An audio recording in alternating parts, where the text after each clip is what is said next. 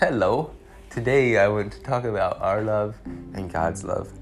And I was reading in Matthew chapter 22, and partway through the chapter, we get to that famous place where the Pharisees and the scribes came and were questioning Jesus, and one of them, who was a lawyer, asked Jesus, "What is the greatest commandment?" And Jesus said, and we could quote this all by heart, right? By memory. Jesus said to him in verse 37, "You shall love the Lord your God with all your heart and with all your soul and with all your mind."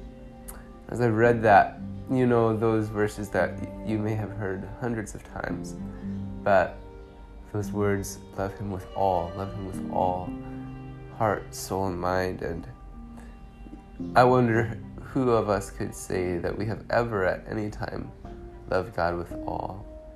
I trust that we are growing. I trust that we love him more today than we ever did before, and that tomorrow we will love him more than we loved him today. And that's one of the exciting things about the gospel. It is that it takes us where we are and it leads us on. And in this issue of loving God, there is never a time in this life when we can say that we have completely arrived and that we love him with all. But that is the greatest commandment. So thinking about that,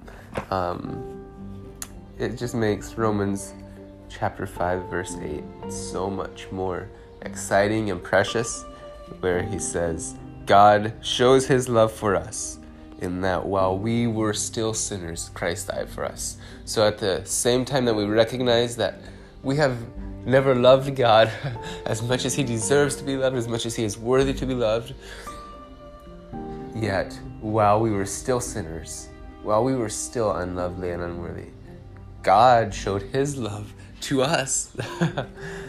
That's amazing. He showed his love to us by dying for us. That's the greatest act of love that could ever be given. So as we look at our own small love and insufficient love, and yet at God and the way that he loves us so completely and brings us into his love, then it just goes in along with 1 John chapter 4 as well, where it says in 1 John 4:10, where it says, "In this is love, not that we have loved God, but that he loved us and sent his son to be the propitiation for our sins." Oh, brothers and sisters, I just want to encourage you to meditate on that, to think about it daily, to just immerse yourself in the wonder of the love of God. And when we really get a hold of that, we'll see how small our love is and how great his love is. And then we'll look at the people around us, and instead of trying to impress them with how much we love God or others, we'll say, "Look at this God who loves us so much." And as we do that, we love him more. As we see how much he loves us, we love him more. And through him, we love others more, or could we say through us, he loves others more, shows his love for them. So I just want to encourage you as you keep pressing on. Yes, make this a day when you love God more. Make this a day when you see more of the love of God.